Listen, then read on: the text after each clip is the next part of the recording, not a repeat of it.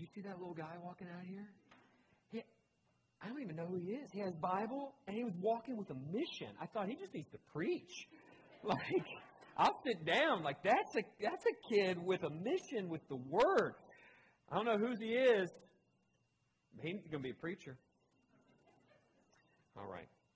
So we got a lot of Scripture this morning. A lot of Scripture. So if you don't like the Bible, this is not the place for you today. If you think the Bible's boring, I'll probably have you sleeping 2/3 of the way through. Lots of Scripture this morning, but it's going to take us to Jesus.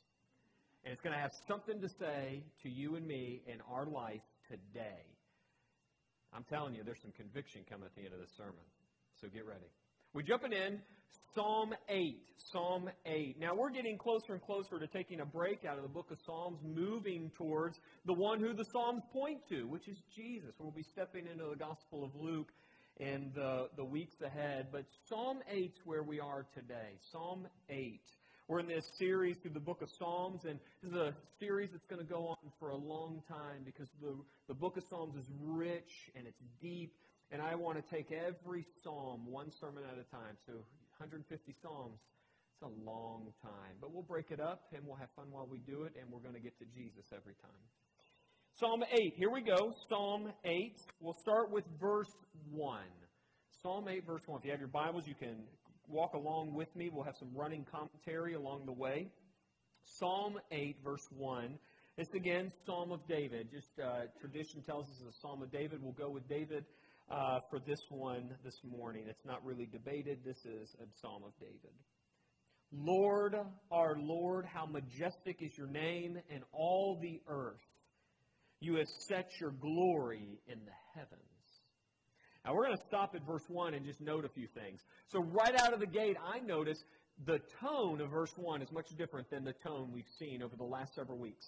Over the last several weeks, what we've seen in Psalm 3 and 4 and 5 and 6 and 7 is that David begins these prayers with a cry for help, a cry for mercy, a cry for refuge. Here, he begins with a declaration of praise, like majestic is your name. And then he pulls on this truth that just gets woven into so many of the Psalms, that God has set his glory in the heavens. That literally, when you look out into creation, you see the birds and the trees and the clouds are all just declaring God's glory. Now, for time's sake, I just picked a couple really key places in the Psalms. We'll just go with two passages. Check this out. Psalm 19, verse 1. Same theme here. The heavens declare the glory of God, and the skies proclaim the works of his hands. And then Psalm 97:6. The heavens proclaim his righteousness, and all his people see his glory. So literally, when you look out into the sky, when you look at the tree line, when you look out at the farmland, it is declaring that God is creator. He is majestic. He is glorious. You didn't create it. He created it. It wasn't by accident. It had a designer. God's glory is being declared through all the earth. That's what happens when you look out at the sky. You feel it when you see something really beautiful, like a sunset or a sunrise, and you don't have words to describe it. It feels so immense. That is the declaration of God Creator. That's his glory, just a piece of his glory being revealed through the heavens. This is just a theme that it just rolls through the Psalms. Here, Psalm 8 is this first declaration of that in this whole book. How majestic is your name. So really, it's also something it's declaring something like really big. Like the creation is just massive. I mean, literally, it's massive. And so it just declares God's glory. Here's the thing. As immense, as great as creation is, and it's immense. I mean, can you go to Yellowstone or Yosemite? Can you go to any of these places? Even watch the documentaries. Watch Planet Earth on Netflix. Whatever it is, can you watch those things and not just see the immense greatness and largeness of the creation? But there's actually something that displays God's glory even more than the strength and power of his creation. And that's something that declares it even more than the rocks of Yosemite or the depths of the Grand Canyon, something that declares it more. It's actually more lowly and humble and weak than anything you'd expect. Let's jump into verse 2. So here, after declaring the majesty of God's name, it's declared in the creation. We jump into verse 2. He goes on, through the praise of children and infants, you've established a stronghold against your enemies to silence the foe and the avenger. So we look at the creation, we see its immense power, and yet David then moves into this reality that actually, where God's glory is displayed most clearly, when put up against the power of creation, is on the lips of children and infants. That's how God is going to destroy the enemy. Not through this amazing display of fireworks in the heavens. No. It will be on the lips of little children, the most vulnerable, the weak, the humble. You see that? So what's interesting is that Jesus is actually going to quote this passage when he comes up against his enemies. It is the children who see most clearly when God's glory is on full display with God in flesh. The fullness of truth and grace on earth, in Christ, in a body, as a human being. It's not the religious leaders who hold some very significant positional power. It's the children. It's the children who understand and declare the praise. And Jesus actually pulls on Psalm 8 to make that very clear. So I just want you to see this. Again, I told you, lots of Scripture. But we've got to see this passage. So important. Matthew 21. Check this out. Here's the story. We're right up against in that last week of Jesus' life. Matthew 21, here's what we read. Well, the blind and the lame, they came to him at the temple and he healed them. When the chief priests, teachers of the law, they saw the wonderful things he did, and the children shouting in the temple courts, Hosanna to the Son of David. They were indignant. Do you hear what these children are saying? They asked him. Yes, Jesus replied. Have you not read? From the lips of children and infants, you, Lord, have called forth your praise. Jesus quotes Psalm 8:2 as a declaration that the full power of God is right here in our midst. It's on display. And it's on display not just even in the miracles. It's on display on the lips of children. And this most lowly being, this vulnerable, humble thing, God is establishing his power. Wow. So here's this theme I want us to track through Psalm 8. We're going to see it twice. It's a pattern. So here it is for the first time. Then we're going to see it put on repeat here in just a second. Here's the theme. God's glory and majesty are indeed displayed in the strength of creation, but they are most fully displayed in the weak, vulnerable, and humble things of this world, like the lips of children and infants. This is just backwards. You think like this? I don't think like this. I think power means big things. It means having a big military. It means having lots of money. It means having a big house. Like, this is where you have power. But in God's economy, where you'll find his glory most fully is on the lips of children and infants. So if you've got a house full of kids, you've got a lot of God's glory. Just a reminder for us. Sometimes we need it. We need it.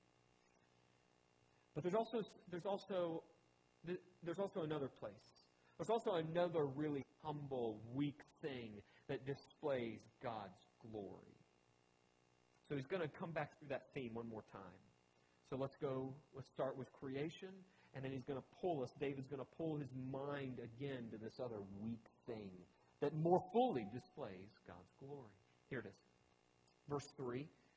When I consider your heavens, the work of your fingers, the moon and the stars which you have set in place, what is mankind that you are mindful of them? Human beings that you care for them. David now just reflects again, for the second time, reflects on creation. When I just look and see everything you've made, I'm amazed. It's huge, it's large, it's great. It's just immense power. And then I look in the mirror and see this very feeble, weak thing. What am I compared to the immense majesty of the creation? And so weak that you even care for this weak thing. You even would care for me. What is mankind that you are mindful of them? What is a human being that you care for them?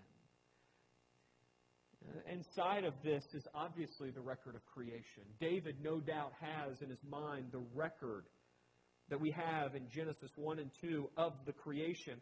What is this thing that determines that human beings are actually cared for and that that God is actually mindful of a human being? It's because human beings have the stamp of the image of God. That's the thing that makes us different, is that we have the stamp of the image of God. And here I would be remiss if we didn't just go back into Genesis 1 and quote it, because it is truth. Take a look. Genesis 1, 26 to 27. This is the thing in David's mind. Genesis 1, 26, 27. Then God said, let us make mankind in our image, in our likeness, so that they may rule over the fish in the sea, the birds in the sky, over the livestock, and all the animals, and over all the creatures that move along the ground. So God created mankind in His image. In the image of God, He created them. Male and female, He created them. Do you mind if I take a side note? Where's this whole thing? Where do we get this idea that there really are men and women, no matter the way you feel? Genesis 1:27. You were created, He created mankind in the image of God. In the image of God, He created them, man and woman. No matter how you feel, there is such a thing as a man and a woman. And no amount of drugs or affirmation will change what God has said in the world. So, pulling back now. So why are humans special? Humans are special because of the grace of God and the grace of God alone. Did Adam or Eve do anything to get the image of God? No. God chose to give them the image by His grace, His sovereign choice alone. It's not like Adam showed up, flexed his biceps, and God said, now that's a hunk, we're giving him the image. No. God created this being and then breathed life into that being, animated with the image of God. And that was only by God's choice, not because they were something special in and of themselves. One scholar says it this way. I just really like the way he said it, so I want to quote it here. He says this: God has bestowed the highest possible honor on any earthly creature by creating them only a little less elevated than the beings that occupy the heavenly sphere. Humans have been catapulted far beyond their seeming weakness and insignificance, not by any value of their own, but simply by the action of free divine choice and grace. We talk a lot about human dignity and that every human life has dignity. We talk a lot about that. The thing that we rarely put beside that, which is actually the fundamental truth, is that human life has no dignity without the one who gave him or her life. Actually, the dignity is in the Creator, and the Creator has passed that dignity to the human being. So yes, human beings have dignity, but only because they were given that dignity by the Creator of the heavens and the earth. That's where dignity is. He is sovereign, and we have value because of Him. And so we actually are this massive light. We are this massive lighthouse beaming light to the one who gave us life. That's the way this is supposed to work. And so right here you see, again, it's us weak beings that just project glory back to God because He's the one that gave us life. The way it's supposed to work is that we give praise back to the one who gave us life. Now, David's not done, because as he thinks about us, these weak beings, that God would be mindful of us, it's not just that we have the image of God, it's that we actually are given responsibility to rule the earth. No small task. So he goes on. We'll pick up verse 5 through 8 as we're getting near the close of the psalm. You have made them a little lower than the angels. You've crowned them with glory and honor. You've made them rulers over the works of your hands. You put everything under their feet, all flocks and herds and the animals of the wild, the birds in the sky, the fish in the sea, all that swim, the paths of the sea. It's just this one big meditation on how amazing it is that compared to the vast power of creation, God decided to display His glory through something quite weak compared to the power of creation. Actually, God's glory comes more fully through the human being because the human being is purely existing on God's grace. You're not giving yourself breath. God's giving you that breath. That's the point here. Just as children and infants declare God's glory, these weak things are actually where God chooses to display His glory. It's really, in general, it's these weak beings that God has chosen to put His image. Not on the power of the sun. I mean, literally, the sun, that ball of fire, that's not where His image is. It's not in the hurricane or a tornado. It's in these feeble beings that require sleep and food. This is where He put the image. He displays the glory in the weak things of the world. And so this leads us to that, just another, we're just going to go right back around to that theme we saw, just with a little shift. Here it is, just one more time. God's glory, majesty, indeed displayed in the strength of creation, but they're most fully displayed in the weak, vulnerable, humble things of the world, like human beings. That's where it is. So this is just one long meditation on God's immense glory coming through the weak things of the world. And David, after working himself through this meditation, as he thinks about creation and thinks about how God's glory is coming through like weak things like us, he gets right to the end, verse 9. Look at how he ends. He ends where he started. Lord, our Lord, how majestic is your name in all the earth. And in the earth there are children and infants and human beings. How majestic is your name. That would seem to be the end of Psalm 8, right? Like we just got done. Like we should be like, let's wrap it up. Let's pray. We'll get out. Everybody's getting early to lunch. But not so quick. I got another hour. So, Wayne's about to walk out. Remember what Jesus said. I don't got it on the slide. Jesus, just going to paraphrase it, he said, all of Scripture points to Him. So every Scripture, we're looking to how it points to Jesus. And right here, Psalm 8 does just that. Because we get to the end of Psalm 8 and we're wondering, is that it? Is God's glory most displayed on the lips of infants and children, these weak beings, or just in general in human beings? Is this where it's at? Because if God's glory is coming through human beings, we got some problems because we're all really broken. We're not just weak, we're rebels. We're sinful. So it makes us wonder, but is there something else? Is there something else? It just makes me wonder, is there something even more weak than a human being? Is there a moment where humanity goes to the depths? And that's where God's glory is displayed even more? And it just so happens that the Scriptures say yes. Yes, there is. There's one more place. It's not infants and children. It's not even just human beings in general. There's one more place that is so humble, so weak, so vulnerable that God has chose to put the full weight of His glory in that place. Here it is. We're going to put it on a screen. The most humble reality in the universe where God's glory is most fully displayed is Christ and His cross. That's where it's at. Interestingly, the writer of the letter to the Hebrews, this is a New Testament book, the book of Hebrews. The author of that letter, in chapter 2 of that letter, he actually quotes Psalm 8 to make this very point.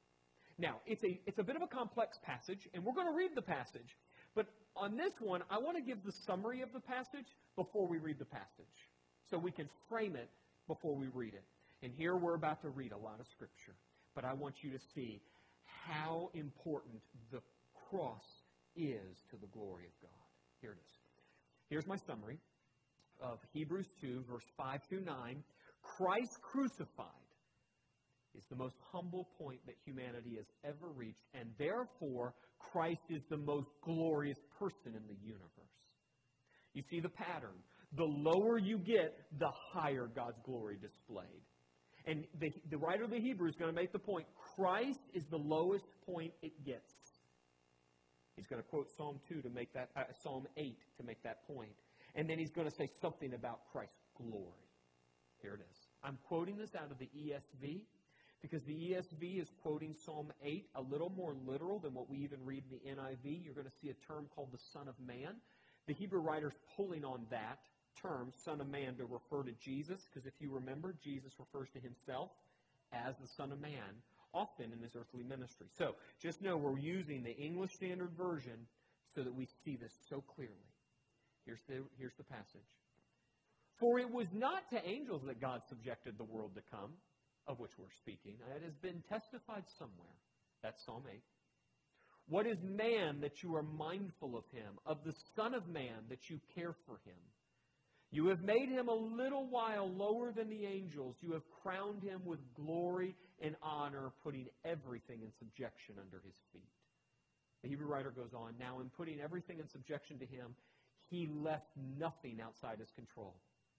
We see him, this is Jesus, we see him, who for a little while was made lower than the angels, namely Jesus, crowned with glory and honor. Now note, you got to come here with me. Why is he crowned with glory and honor? Why is everything under subjection to him? Why the fullness of God's glory is being displayed through Christ? It's right here. Because of the suffering of death. So that by the grace of God, he might taste death for everyone. It's when the Son of Man, that is, God in flesh, he not only came into this world, that is, humbled himself and took on flesh. Now that's humble enough, it would seem. No, he then took that to death. You don't get any lower. And in the lowness, he has been crowned with the fullness of glory and honor.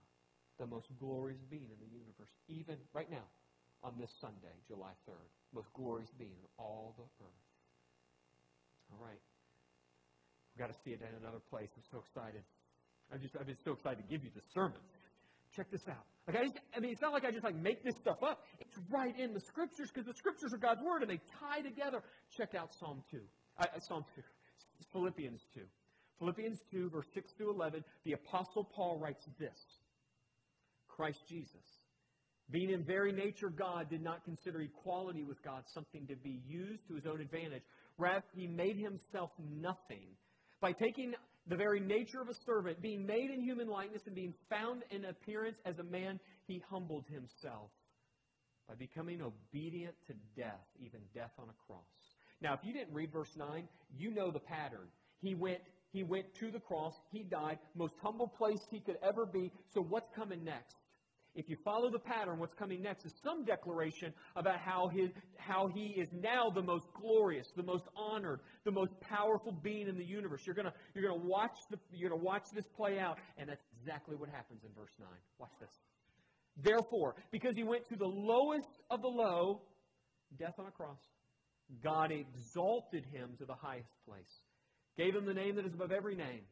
That on the name of Jesus, every knee should bow in heaven and on earth and under the earth, and every tongue acknowledge that Jesus Christ is Lord, to the glory of God the Father. It is when Jesus went to his lowest that God's glory flowed the freest. It's at that moment, it's at the cross, when the full display of our sinfulness was right there, to be seen by anyone who had eyes to see.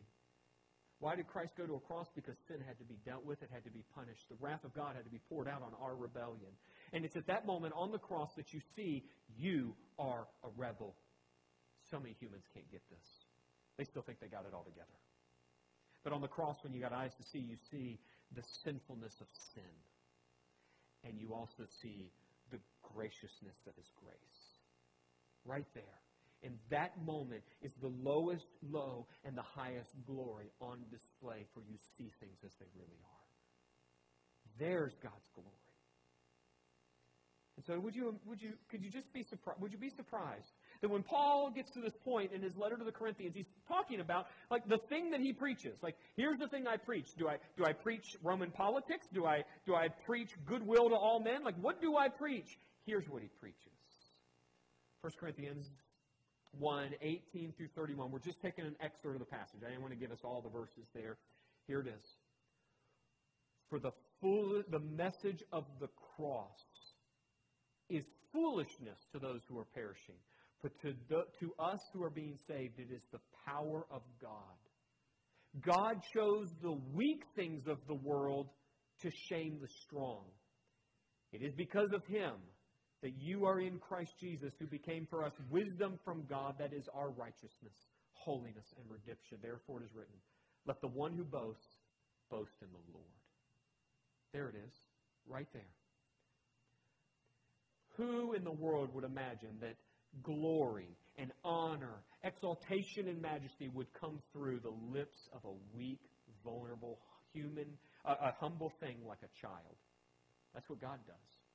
A human being, God does. The death of the Son of God, in what world is that glory? In the kingdom of God, it's glory. But for most people, it's just foolishness. That's not power. That's weakness. But to God, it is glory. Because that's where His love, and God is love, that's where love is displayed most fully. You've got to go to the cross. There's a lot of theology right there. All of that right there. It was all in Psalm 8. So we've got to make some application. Like, that's got to get on the ground, right? Like, so how do you take theology, all that deep stuff, and get it down to your house when you go to have lunch, or to the Chinese restaurant, or to Mexico? Like, how does this even work out? That's where we're going next.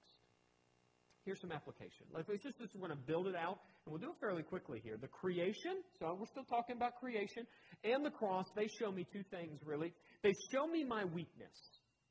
Okay? You ever looked at a sunset and felt weak? There it is. You're not so big. You're not so powerful. But it also shows me God's power. So we keep that in mind. The creation shows me my weakness. Literally, like, I can't bring the sun up. There is a limitation to my power. Right? Okay. But right alongside, that's the cross. And the cross shows me my sin. It tells me I'm never as good as I think I am. It means that I'm actually a cosmic rebel, trying to do things my way when I want to do them because I'm in control. Like, the cross puts on display how significant that sin is. It's so significant that the Son of God had to die for me. That's how significant. And don't worry, I downplay my sin all the time. You do too. No one thinks their sin's that bad. But when we come into the light of God's revelation, you see your sin for what it is. So the creation and the cross show me my weakness, but God's power, my sin, but God's grace. All right. Now, here's the thing about all that. Practical terms, I'm always trying to hide my weaknesses. And I'm usually denying my sinfulness. Like, you want to get that on the ground? I'm hiding my weakness. And I'm usually denying my sinfulness. Okay? All right. So what is that like? How does that look in everyday life? What does that look like for you? I'll just tell you what it looks like for me. Here we go. I rarely ask for help. Literally, I rarely ask for help. We had a situation in our home this morning. Someone said they could help in our Sunday school class. I hesitated. Why? Because I thought I could figure it out. I could figure this out. You like asking for help? I doubt it. It's hard to ask for help, so I rarely ask for it. I usually think I'm right. Now, there's a caveat here. The reason I usually think I'm right is because I'm usually right. Okay? You are too. I get it. Okay. But I usually think I'm right. I usually don't walk around thinking I might have it wrong. No, when I have an opinion, it's right. Like, that's my default. So my politics are right. My theology is right. I'm always right in the home. Like, I'm right. You might be too. I rarely admit I'm wrong. Now, if Tess was here, she'd feel like she's not charismatic, but she may get Pentecostal on that one. Like, amen. Yeah, amen. Okay. All right. I rarely ask for feedback. Why would I need feedback if I'm always right? You get the point. You see the cycle. And I rarely say I'm sorry. That's a hard one. Who likes saying they're sorry? And if I do, I might be spinning it just to a certain, I might just be spinning it just so I can get out of what I did. Okay? All right. You feeling that? You got trouble saying you're wrong? Okay. So let me just boil this down to two application points that are real, I want to make them simple. One's going to seem real religious, but it's not super religious. It's just reality. The problem's not with the truth. It's with us thinking that we've got it all together. So 2 points of application. We'll put them up at the same time. Here it is. Come to Christ for salvation. So here's that altar call invitation moment. Seriously, if you've never come to Jesus for salvation, you need Jesus for salvation. So I know I'm talking to maybe potentially the choir here. But I don't know every heart. So if you've not come to Christ for salvation, you have to have Christ for salvation. There's no other way to be saved. You have to come to Him and know that you are saved by grace through faith in Christ alone, not in your works. You're not going to be good enough. Don't get to the end of your life and say, was I good enough? No. The answer is no. It will always be no. You aren't good enough. You need Christ. This is the cross. That's where God's glory is. All right. The second one is move towards humility. Literally, we all need to take moves towards humility, because where will you find life? Where will you find the fullness of God's glory? It's in Christ. And guess what? Christ is the ultimate example of humility. So you and I got to move towards humility. Now, I'm going to do something right now I've never done. I have 3 next steps. Don't put them up yet. The reason I have 3 next steps is because I'm trying to hit all of y'all. I figure one of these might hit at least one of you. Now, it may hit, all 3 might hit all of you. But what I'm saying is just pick one of them. Just pick one. If you're super holy, you'll pick 2. If you're like a saint with 1 foot in heaven, you're going to do all 3. But point is, pick one. So here's where it gets really, the rubber hits the road. 3 next steps. I know they're going to be hard to remember, so try to get one. First one, ask for help. Seriously, if there's something going on in your life and you need help, ask for help. Okay? This isn't like some theory. I mean, literally, if you get sick this week and you can't get out and get groceries, call someone for help. Ask for help. You know who you are who struggle with that. Ask for help. Here's the next one. This is for you, Scott. Say sorry when you mess up next. So when you're leaving the church building and you mess up, say sorry. I'm assuming someone's going to mess up before you get out of this building. The point here is learn to say sorry. Now, what I want to be very careful of here is please don't use my words to win the argument this week, because there's another one coming, the next slide too. It's going to apply to that one too. If you mess up this week, okay, we'll just go with spouses. If you messed up this week and you haven't yet said sorry, or you're kind of getting there, spouse, you don't look at your spouse and say, the preacher said you're supposed to say sorry. You're going to hell if you don't say sorry. It may get you the sorry, but let's work on that. Let's just let the Holy Spirit do some work there. Point is, you're going to mess up with somebody at work. You're going to now. If you do this driving, I don't know how you say sorry when you're driving. There could be so many things there, but the point is, when you mess up, say sorry. Acknowledge that you don't have it all together and you mess up. So say sorry. That's a move to a lowly place. Actually, that's where God will be when you say sorry. Now, here's the next one. Here's the next one. This may be coming out of my own life. I don't know. Here's the next one. Acknowledge where you're wrong in your next argument. Have you ever been in an argument and never thought anything you're saying is wrong? Yeah, almost every argument I have. Tess and I will celebrate 20 years of marriage later this month. It took me about 10 of those to figure out that I wasn't always right. Literally, when we get into an argument, I need to consciously be remembering there may be something I don't see and I might be wrong. And sometimes she's got to tell me, you could be wrong. And then I'll say, but I'm not in this case. I know I can be. And it's always this hypothetical could be somewhere in the future. But in this moment, I'm not. When you get into an argument, even with your kids, I know, I don't mean to do this to you, but when you get into an argument, even with your kids, acknowledge that you may not be right. I know, I'm seeing it happen right now. Emma's telling Mark, and Mark, in your case, I'm just going to, I feel like I'm flowing with inspiration. It's right. She's right. She's right. Yeah. And Emma, in your case, you can use the preacher card. Okay? Okay. Whatever you want today, the preacher said, absolutely. All right. Okay. If it's money, I get a cut. Or you got a tithe. You got a tithe or give me a cut. One or the other. All right? But seriously, when you get into an argument next, your spouse, your children, at work, just step back and go, I might have somewhere in this argument I'm wrong. Like, these are practical ways you and I go lowly. And the reason we go lowly is not just so we can be humble people or you have a good marriage. The point is it draws us to Christ because you never forget. It is the cross and Christ crucified. That's where life is. And in his resurrection, he was vindicated. He's the most honored and glorious person in the universe, and he went the most lowly. We follow him.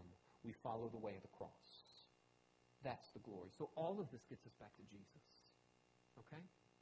Let's pray. Father, thank you for your word, and thank you for the example of Christ. And then his example was actually not just an example, it was reality. That by his death and resurrection, we have salvation. If we come by grace through faith to him. Would you draw us and then help us in very practical ways this week acknowledge the way of humility, the way of being lowly, saying sorry, asking for help, acknowledging that we're wrong sometimes in arguments. We need you, and we need the way of the cross, so we keep it in front of us. It is the power of salvation. And in it, we see your grace. Your marvelous, marvelous grace. Thank you for that. And so we pray this in the name of him who has a name above every name, every knee will bow to, Christ Jesus. Together we say,